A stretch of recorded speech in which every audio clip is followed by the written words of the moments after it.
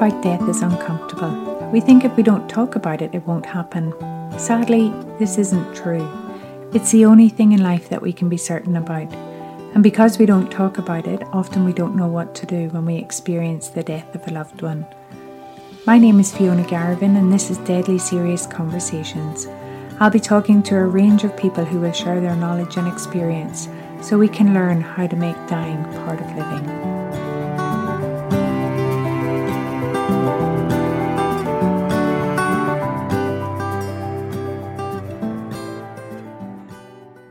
Today on the podcast, I'm talking to the lovely Jo Betts. Jo is the type of person that you instantly feel a warmth in her presence. Sadly, 3 years ago, her world was completely rocked when her husband Craig died very suddenly.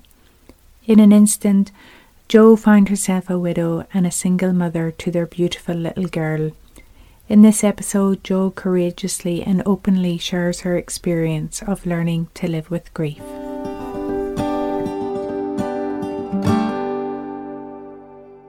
Good morning, Jo. Thank you so much for joining us today. I really, really appreciate it. And firstly, I just want to say I'm really sorry that your lovely husband, Craig, has died. Life really did change for you in an instant. Do you want to tell us a little bit about Craig? Yeah, absolutely. I met Craig when I was only 23 years of age, and we fell in love kind of immediately, really, over a series of like a few months of dating and things. And yeah, went on to lead like a really beautiful life together. We lived across in London for a few years, went to Melbourne, came back to Geelong, got married, had our beautiful daughter Heidi. And so life was, I guess, yeah, life was beautiful. It was good. And I guess I never kind of imagined that anything would happen to either of us at the age we were at. And it's, I guess, to go into a bit more detail about what happened to Craig was just over 3 years ago.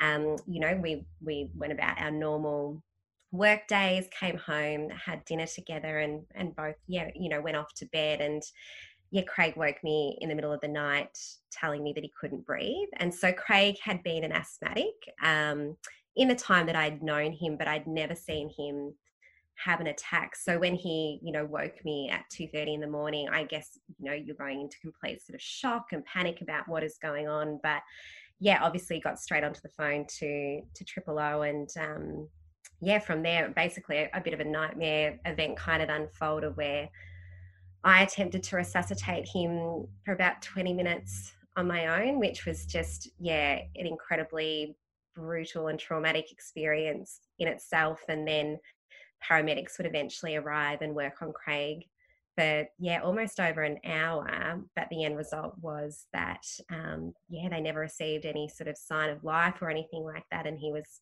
declared dead in our home at probably approximately, 4:00 in the morning. And so it's a really bizarre experience to go through because it's one of those things. And I guess, death happens in so many different ways, but there's something particularly brutal, I guess, about a sudden death and the witnessing an event like that and being part of it that is incredibly traumatic. And I just remember thinking at the time, like, wow, in the space of that, between 2:30 a.m. in the morning and 4 a.m., my whole life, as I once knew it, has been, virtually smashed into pieces right before my very eyes. And a huge worry about, is it possible to come back from something like this, but also finding myself thrust into this whole new world of grief. And I'd never really experienced grief before, Fiona. And so it certainly has been a crazy roller coaster of a ride as I have, experienced grief in all kinds of forms and I'm still experiencing grief.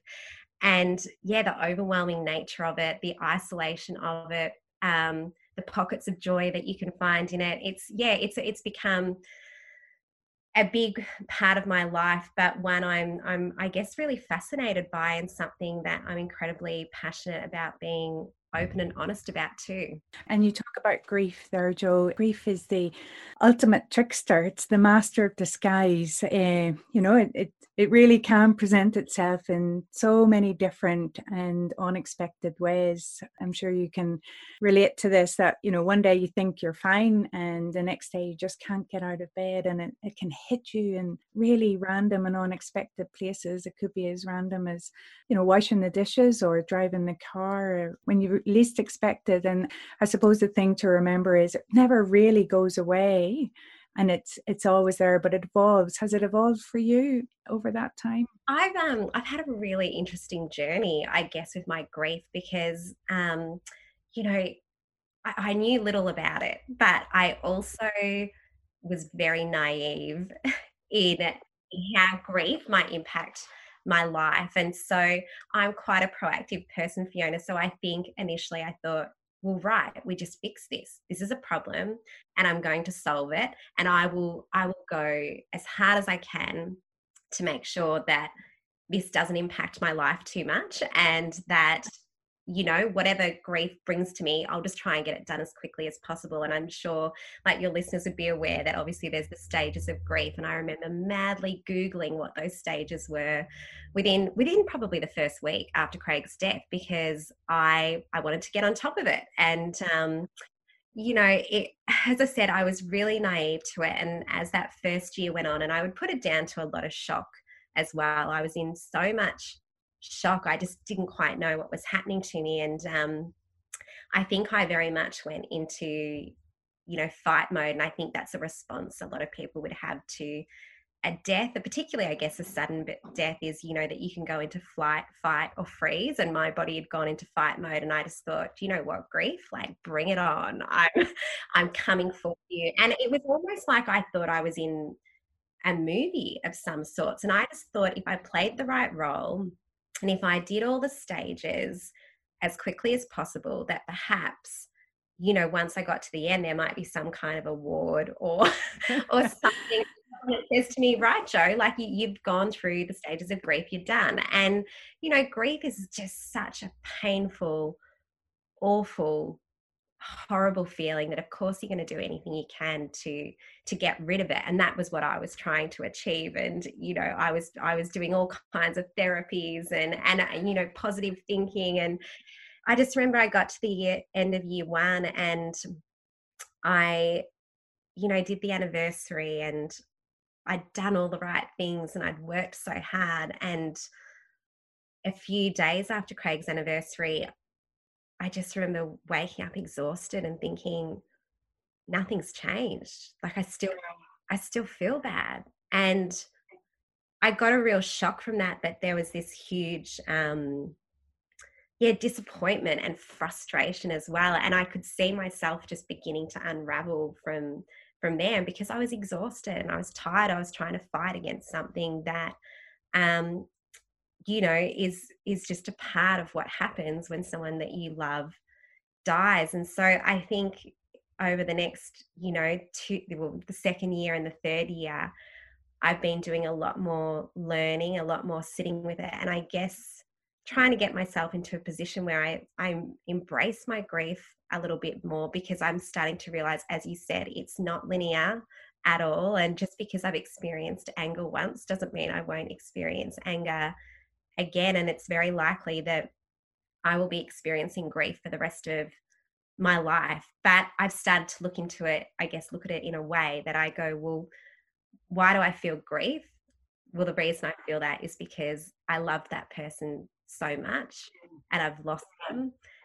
And so in a way, it's almost like you need to honor your grief a little bit and go, because that's just the love that I had for that person. And that's a beautiful thing. And that's why it feels so painful. So yeah, I look, and I think, Fiona, I think grief's going to continue to evolve for me over the many years to come. I've certainly learned a whole lot, but I think I will be learning year on year on year. And I'm starting to see the beautiful parts of it. I'm starting to see the sad, the painful, and just, trying to work with those and what's happening to me at any one time. And I guess, as I said before, I guess embracing it a little bit more than I ever have.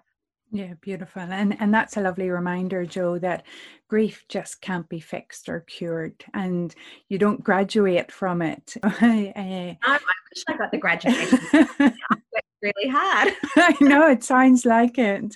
And yes, you're right. I think that lovely little saying, I'm not sure, I think it was Queen Elizabeth said that grief is the price we pay for love. And yes, it is a reminder that you did love someone and you still do love someone very, very dearly, and grief is present and maybe for the rest of your life.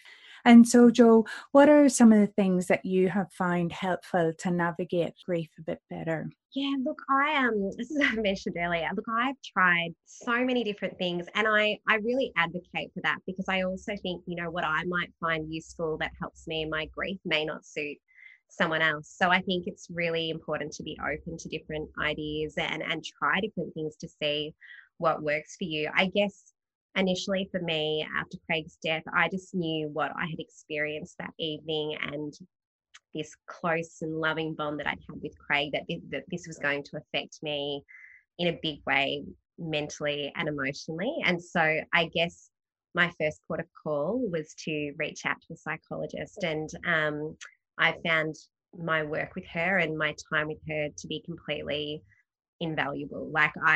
It's one person that I know that I can go to on a regular basis and be completely open with, but also that she can give me and help me with the strategies to cope when I'm perhaps not feeling as good as I could be, because it's so overwhelming, grief, and it's tricky to sometimes, when you're in it, try and work out, how do I get myself out of it. So I've certainly tried psychology, and I think counseling can be really important too. It's that talking it out, getting your thoughts and feelings out there as well. I've found a huge amount of help in writing. So I've always been a little bit of a writer, and I think when it comes to writing and journaling and things like that too, it's a chance for you to explore how you're feeling and put something down into a notebook or a journal that is a space that's non-judgmental and allows you just to get all those feelings out there that might be stuck in your head. Because I think when you've got feelings just going around and around in your head, it can just make it even more confusing than it already is. So I've certainly embraced writing, and in saying that, I've even actually written a grief journal too, because out of my experience, I found after Craig's death, like, a lot of people knew that I loved writing, and people kept gifting me blank notebooks, which was such a beautiful idea. And I remember I would go to these blank notebooks and go to write, and just was thinking, I don't even know where to start with this story. I don't even know what's actually happening to me. And I wish, I guess, I had some kind of help in a journal that could prompt me as to the various aspects that I could write about my grief. So I've ended up coming up with my own. So this grief journal, I guess, allows people to explore their grief in a safe space, but takes them through the different things that they may experience, whether it's loneliness, regret, gratitude, writing a letter to their loved ones. So they're kind of little activities that I've taken on along the way, and I always feel so much better for writing things down. I've done a fair bit of reading, and whether that's on Google, I'd hate for anyone to see my Google search history. And also, reading a few different books. I know Megan Devine, who's a psychologist in the US, wrote an incredible book called "It's Okay That You're Not Okay." And yeah, I loved reading that, was able to identify with those experiences. And as a reader, I think it's sometimes it's just good to go to resources that you can go back to and highlight. And I've certainly found those useful. And I guess another part that sort of helped me has been sharing my experiences and being really open and honest with that. And whether that's in a public forum or if it's just talking to my friends or family, I think being really open and honest with how you're feeling is important too, even though it's hard and difficult at times. And I think I certainly try to be gentle on myself as well, and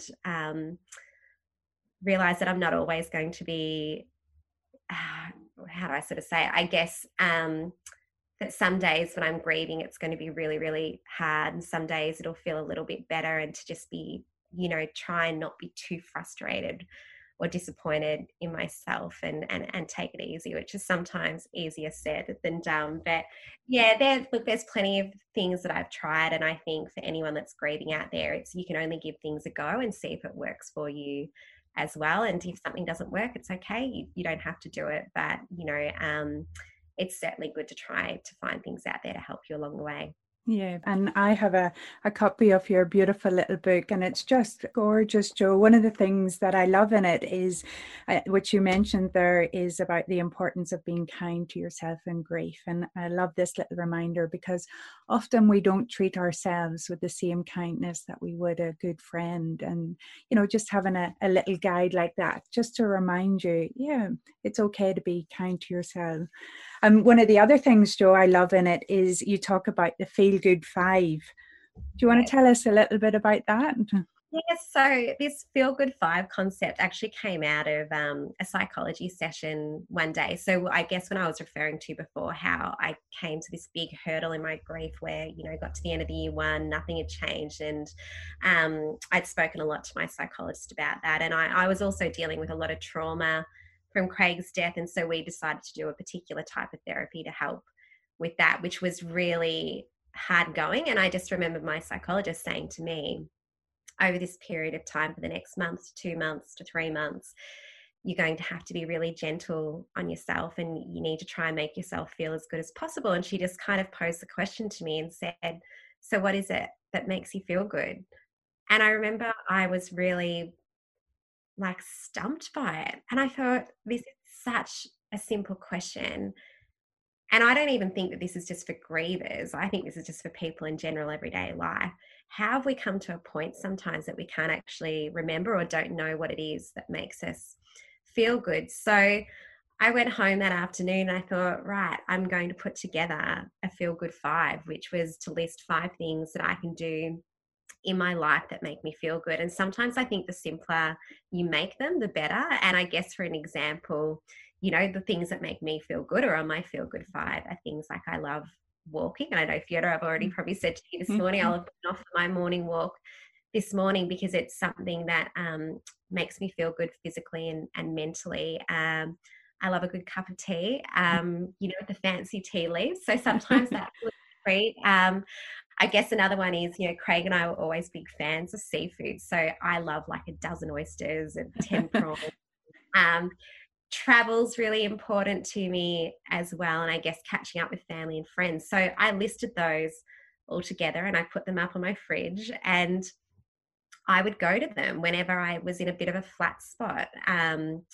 Or even just having them there as a day-to-day reminder was these are the little things that I can do in my day-to-day life that bring me joy, that make me feel good. And it's such an important thing to do. And I think in a world where we're all trying to be more present, it's by doing these little things that actually do bring you back into the present moment, and you're doing something that's good for you and nurturing yourself along the way. So I'm a big advocate for the Feel Good 5, and I thought it definitely had a place in the journal to sit there and for people just to explore and actually put down on paper the things that make them feel good, and to be able to refer to them whenever they need them, hopefully on the good days, but especially on the bad days too. Yeah, absolutely. I love it. I think we all should have a Feel Good 5. And so Jo, I imagine you look at yourself now and you barely recognize the person that you've become since Craig died. You would see yourself completely differently now. How has this absolutely traumatic experience and terrible loss changed you? Yeah, look, it's been such a journey for me, Fiona, because I still remember in those early hours and days after Craig's death, almost thinking to myself, please don't let this change me. Please don't let this change me. And I don't know what that big fear was around that, but I even remember going to the psychologist in the first session and saying to her, whatever happens, I just don't want this to change me. I guess, my personality has always been quite positive and bright. And I just imagined that perhaps after a loss like this, that I would be that jaded kind of person that didn't enjoy life, that couldn't find any joy in it. And it was a real concern for me. But as time went on, I thought, how could this not change me? I've been through something incredibly traumatic. I've lost so much in this experience, that it's only natural that it would change me in various ways. I'd say probably a lot of people could perhaps not see it on the surface. I think, from a surface level, I'm probably still much the same. I'm, vibrant, joyful, I guess, but I know underneath me there certainly have been those big changes within me. And I think some of those have been that I think I've found a strength that I didn't realize I've ever had. I honestly, I thought I had lost absolutely everything. And I'm still quite proud of myself in that, even though that year I was saying I was quite naive to grief, the strength that I was able to pull together to get myself through the day-to-day, to parent my daughter, to grieve, to try and put the blocks back together in our life that I thought had been smashed around me. I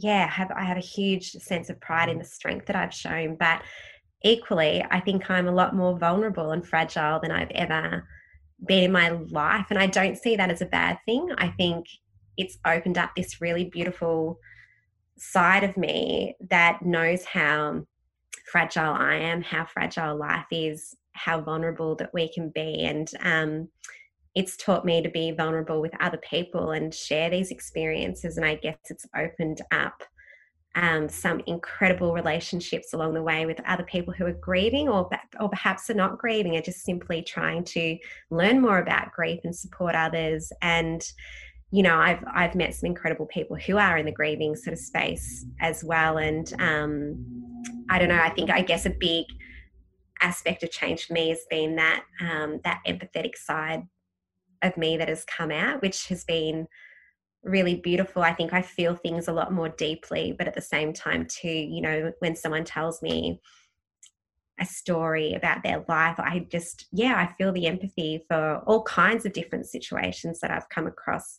It doesn't always have to do with death. And I guess the part that I've really loved about the changes in me is that I think I just seek joy as much as I can, and I really feel joy more deeply than I ever have before, and in the most simple of ways. I know someone contacted me on Instagram the other day and said, I always see you walking Heidi to school and you're always skipping along and smiling, and it makes me feel so happy to watch you two. And I just said to her, do you know what? It's actually the best part of my day is that walk up to school and picking her up to bring her home, because it's this 10-minute time where we can talk and giggle and we run and chase each other. And, it was probably one of those things. I think there was probably a lot of joy going on in my life, but I wasn't really taking any time to notice it. And now I sort of think when you've been to really dark places, that all you really want to do in your life is feel good and feel that joy, so that when you do, I certainly don't take it for granted at all. And I think as one other change that perhaps I've noticed is that I feel so much more gratitude than I ever have. And that can be really tricky in grief. I think sometimes it's hard to feel gratitude when you feel like something's being taken away from you. But I do believe that gratitude has probably got me through a lot of this, because I look at gratitude from a lot of different perspectives, as in I'm so incredibly grateful to be alive and to be the one that is here, that is able to be with my daughter, to experience the world and to experience life. And that's been taken away from Craig, who would give anything to be here. So it's those little things. I'm grateful for my daughter. I don't know. I'm grateful for my family and friends. I see it in a whole different kind of light now, and that perhaps the things that I was, working towards achieving in my life before Craig's death were not things that really mattered. And now, to me, if my life achievement is just living a life that feels good, then I'm perfectly happy with that. Yeah, and that's, again, a lovely reminder.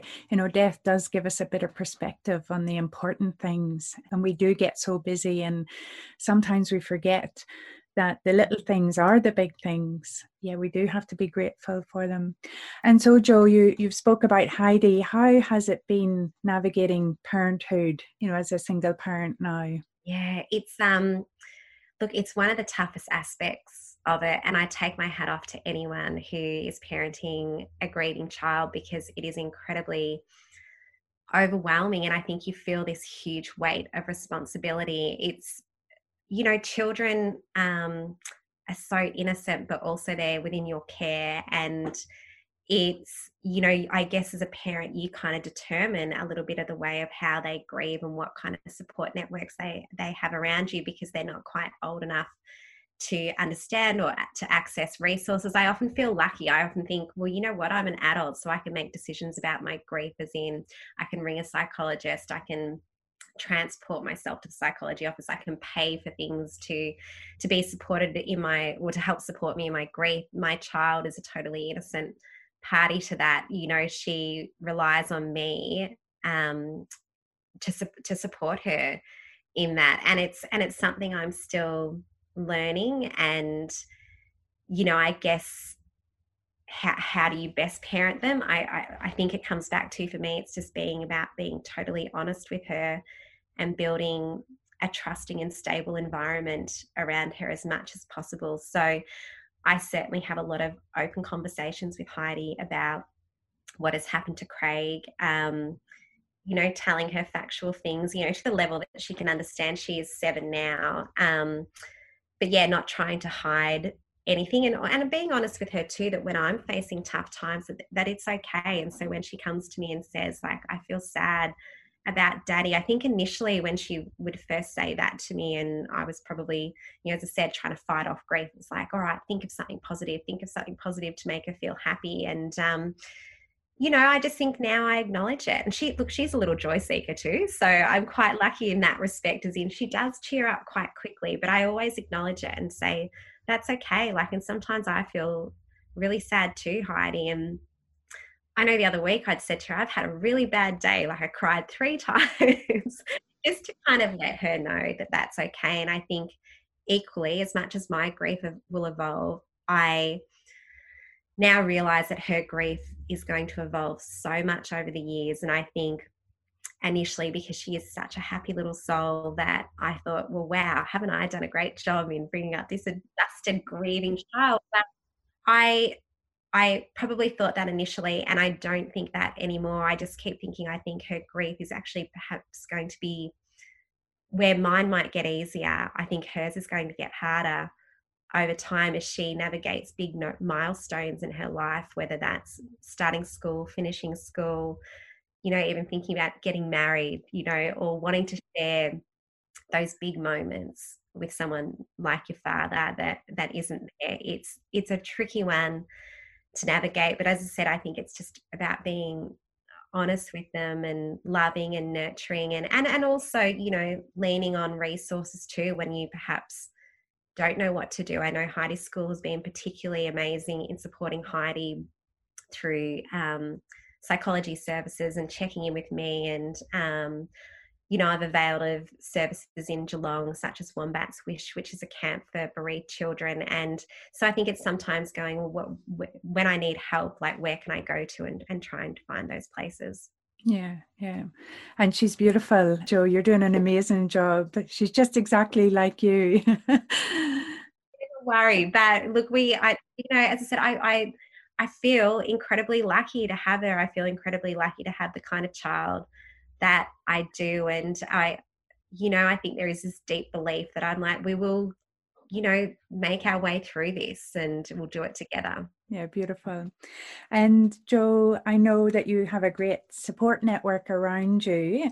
What role have they played over the last 3 years for you? Fiona, like, I feel so incredibly lucky for the support network that I have. And, of course, first and foremost, that came in the form of my immediate family, who are incredible. So I have relied on them a lot, and that's been for emotional support as well as practical support as well. I'm incredibly close with my sister, so probably from an emotional perspective, she has helped me a lot. I feel like she's the one person that I can really always go to, whether I'm sad, angry, disappointed, happy, whatever it is. She has been there for the grief ride the entire time. And my parents, yeah, look, they supported me practically. I mean, Heidi and I moved into their home for 8 to 9 months after Craig's death, where look, I look at it and think, God, it was probably like living with a ghost with me by their side. And they did all the little practical things that I really needed help with, you know, bathing Heidi, making sure that we were fed, and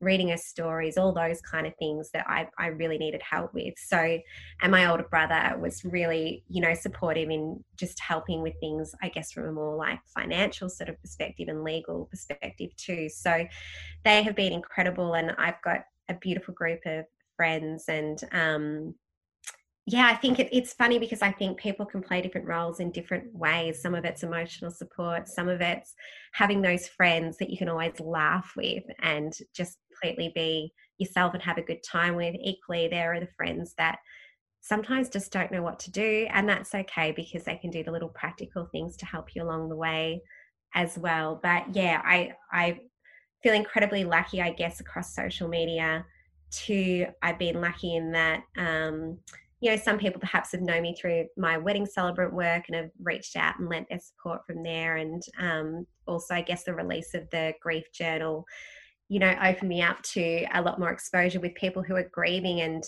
who have lent their support to me also. But I do. I feel incredibly lucky because I think at the end of the day, I do feel like there is a group of people around me that are just backing me 100% of the time, and that they believe.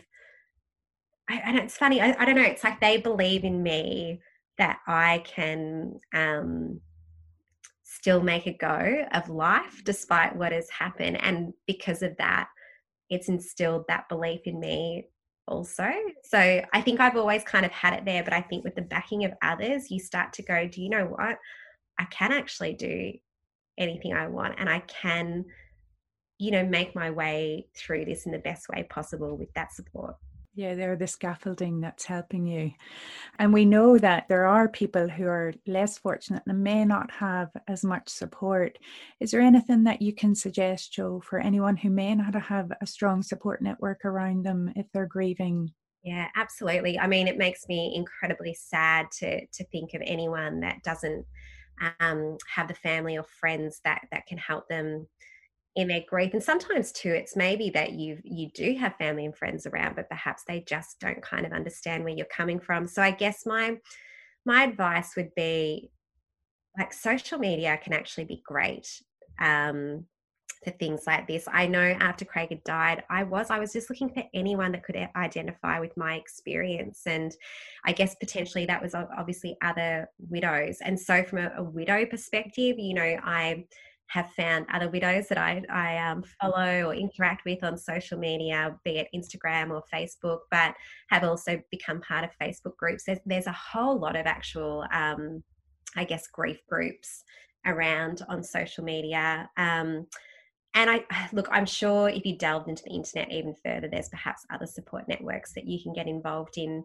too. But, you know, there are things such as group counselling sessions. So, you know, getting on Google and seeing if they're around writing courses as well. So I think it's about finding a group of people through those avenues and connecting with them, because it's incredibly important to connect to others. And it's even more so important to connect with others that actually understand where you're coming from, because it can feel very lonely out there. And when you do find that group, it is such a relief and a nice feeling to have other people you can lean on for support and ask those questions that perhaps you wouldn't feel confident asking a friend or family member. And I'm just trying to think of one off the top of my head.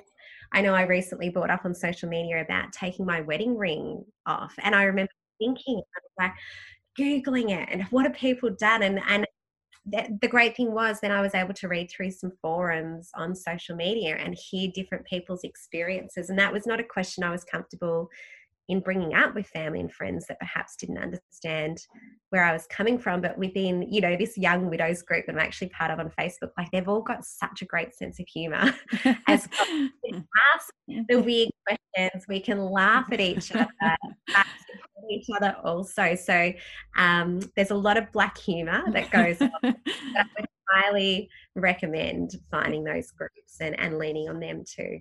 Yeah, absolutely. That's a great idea. And so, Jo, is there anything that you could that you would like to let others know who may be in the depths of grief at the moment? Is there any sort of message or anything that you think is important for them to know? Yeah, look, and it's so, I guess the first thing I would want them to know is, oh God, it is so hard. It's so challenging, especially when you're in the depths of deep grief. I like to call it the deep dark hole, where you just feel like that there's no surface, that um you are, as we touched on before, you're struggling to get out of bed, you're struggling to do those day-to-day things. And I think while grief can feel so lonely, you're not alone. And I think it's important to understand that. And that perhaps comes back to reaching out more so to those support networks, or even, with someone like myself that actually understand where you're coming from, and they get it. And I think it's important. It's connecting to others and asking for help when it's all getting too much, whether that's psychology services, a friend, someone, as we've said before, like-minded sort of people. And then I think it's really important when you're grieving to check in with yourself. And I'd say this on three fronts. Like, I think, often, and it might be every couple of months, I check in with myself on three different ways. And I go, like, how am I feeling physically? How am I feeling mentally? How am I feeling emotionally? And if you're great in all three aspects, tick all the boxes and go, well done, I'm doing a good job. But if one of them's a bit off, like, what can you do to support yourself in that? So I kind of mean that too, because I guess, I check in regularly with my psychologist. So mentally, I try and help myself quite a lot. And, but I really struggle physically. And I think that's something about grief that perhaps not a lot of people know, is the physical impact and toll it can often have on your body. And whether that's extreme fatigue or tiredness, or whether that's, backache or jaw ache or something that's going on, it's equally important to attend to those parts of you as well, and seeking help, going to your GP.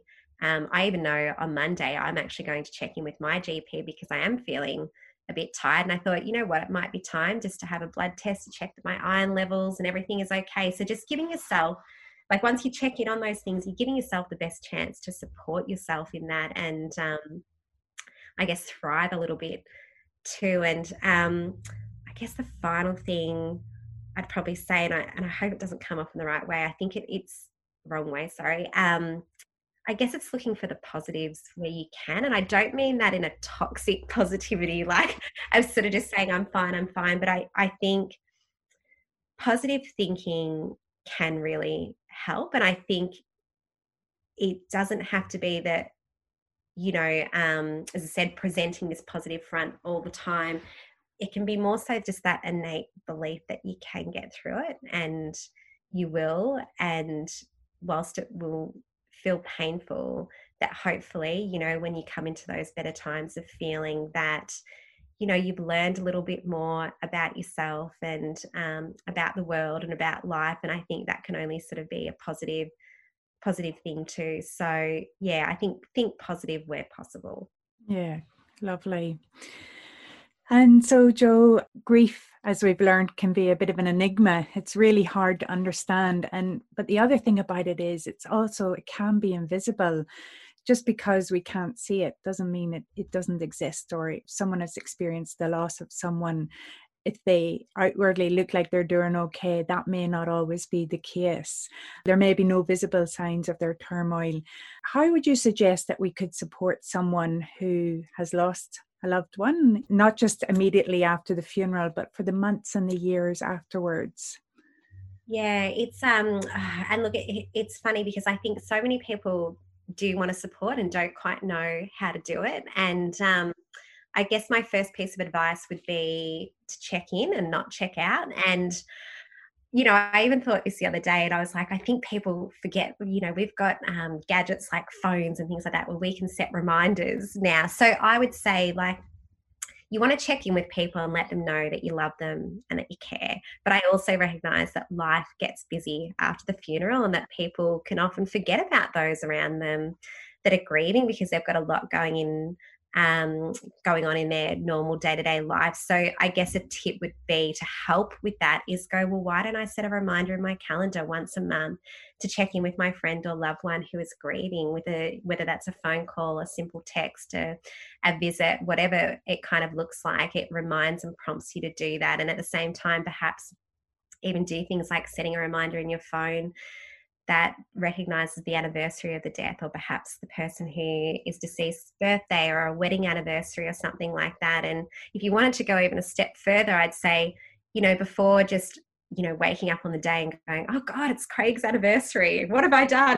Maybe set a reminder for a couple of weeks out that says, I'm going to check in with Jo and just see how she's feeling, because often it's those lead up to those big moments that often feels worse than the actual day in itself. And as we've discussed, grief can come on at any time. It's not just the big days, it's often the smaller days that hurt, if not more than those big occasions. And so I think if you do this regular kind of checking in with your friend, it just lets them know that you're out there and you're supporting them and that you love them and you care, and you can't do anything wrong by doing that. And I'd equally say, look, I guess, to keep in mind too, that sometimes the griever will respond, sometimes they may not. And that's never a reflection on you. I think it's just a reflection of where they might be at. And if anything, might prompt you to realize that perhaps they need a little bit of extra support. And I guess when it comes to what kind of support that is, I'd say that sometimes practical support helps just as much as emotional support. And I think there's two camps of people. I know I had a really interesting conversation with my mum and my sister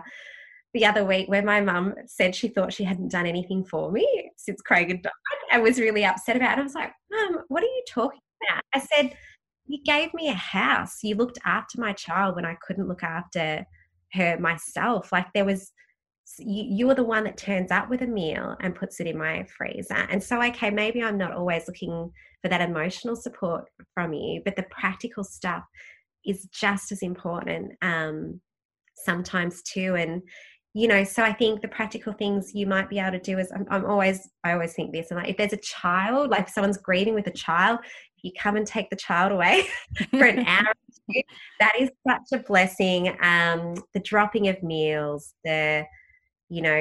dropping over a book that you thought might help them in their grief, just letting them know that you care. And I guess my other point would be is then also don't ask, just do. So, and what I mean by that is I used to be this person too, I'd be firing off a text that says, Jo, like I feel so bad for you. It's awful. Let me know if there's anything I can do. And the thing is, the person that is grieving, and when they're in those really bad stages of grief and that deep dark hole, do you know what? They often don't know what they need.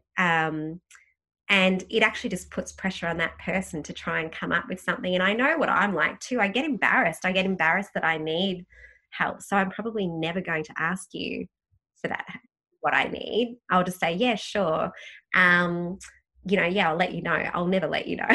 So I just kind of go, look, sometimes what takes the burden off the person who is grieving is saying, I am dropping a meal at your house at 4 p.m. and you can leave it at the front door and it's done. You've done something lovely that makes you feel good. You've done something for them that will make them feel good, but you haven't put the responsibility on them to come up with what it is that they think that they need. And one more point. I guess for people who are grieving, often what all you need is a listening ear. And I think when someone wants to talk with you about their grief, just listen. It's not a time for advice. It's not a time for judgment or positive platitudes to try and make them feel better. Just listen, just be there, and and let them know that you're there. They're not expecting anything from you. They just want the listening ear in a world that often doesn't want to listen to them. Yeah. And the other thing perhaps is, don't be afraid to use their name. Like, don't be afraid to say Craig's name. You're not going to remind you that they've died, because there's no way you would ever forget that. But how beautiful for someone just to remember and recollect with you and share stories with you and just give you that space and time to Yeah, that's such a good point, Fiona, because I think I've been reflecting on this a little bit more recently, where often you get so caught up in, I think what happened with Craig was so tragic that we think about him in his death all the time, because it was traumatic, it was shocking, it's awful, that even for me, sometimes it's like I've lost that opportunity to reflect on who he was as a person when he was alive. And I actually, last week, I have taken on the task. We did a lot of travel together, and all our photos are on CDs, and I needed to get them up in the cloud so I don't lose them. And I thought, I was having a bit of a downer of a week, and I thought maybe this will just suit the mood. I can then look at the photos and cry and wail and do all those kind of things. And instead, I went through them and I couldn't stop laughing and remembering like all these amazing memories that we had, and the fact that he was alive and this living person. And I've also been incredibly lucky in that I'm not sure if you know Annette and Danny from Annette and Danny Films have helped me, because I had our wedding video that was shot by my cousin, so it's pretty substandard, but it's on a DVD, and they said to me, would you like me to put it as a link so you could get it, save it up into the cloud? And I said I'd love to. And same thing again, I just loved looking at it and going, there's Craig talking, and he's alive and in his present form, not just thinking about him as someone, who is dead. And you're right. I think even talking about it now, you can hear the joy and the uplift in my voice when I talk about him in that state as well. And I think people just, love the opportunity to reflect and share about this person that they loved so much. Yeah. I always think it's a beautiful gift to just be in someone's space, to hear their stories and to share in those stories and just be a present. And that's the other thing, as you mentioned, there's no way, if you're supporting someone, there's no way that you can fix this situation and just accept that. Just be there. And if that means just staring blankly into space, but just be side by side, that's okay too. Absolutely. And I think the griever kind of will guide you. Like, if you give them enough of a safe space to be themselves, they'll guide you a little bit more in what they need. And if that's silence, or whether it's I want to reflect on this story, if it's I want to tell you how much I hate the world, or whatever it is, they'll kind of guide you in what they need and what they want to say as well. And it's so important that we listen to them. Yeah, absolutely. And Jo, at the beginning of our conversation, you mentioned that you're a tea drinker. So thank you so much for sharing a cuppa with me today. What have you been drinking? I've just actually got a green tea today. I'm a big green tea fan. It's funny because I actually used to be a black tea drinker, but I gave that up years ago for some reason. I think I probably thought it was health reasons. So a big green tea drinker now. What tea have you got? I've got a chai. Yeah, a chai with lots of milk, which apparently is not the right way to drink it, but it's the way I love it. So, Jo, I really, really enjoyed our conversation. Thank you so much for courageously sharing your story and giving others hope. You are such an amazing person, and we've all got a lot to learn from you, whether that's hope that you can get through it, or whether it's some of the hints and tips on how to support someone who is grieving. So thank you so much. It's been wonderful. Thank you, Fiona. I just think it's incredible what you're doing, giving people the space to talk about grief, death, and exploring that as well. It's really important. Thank you.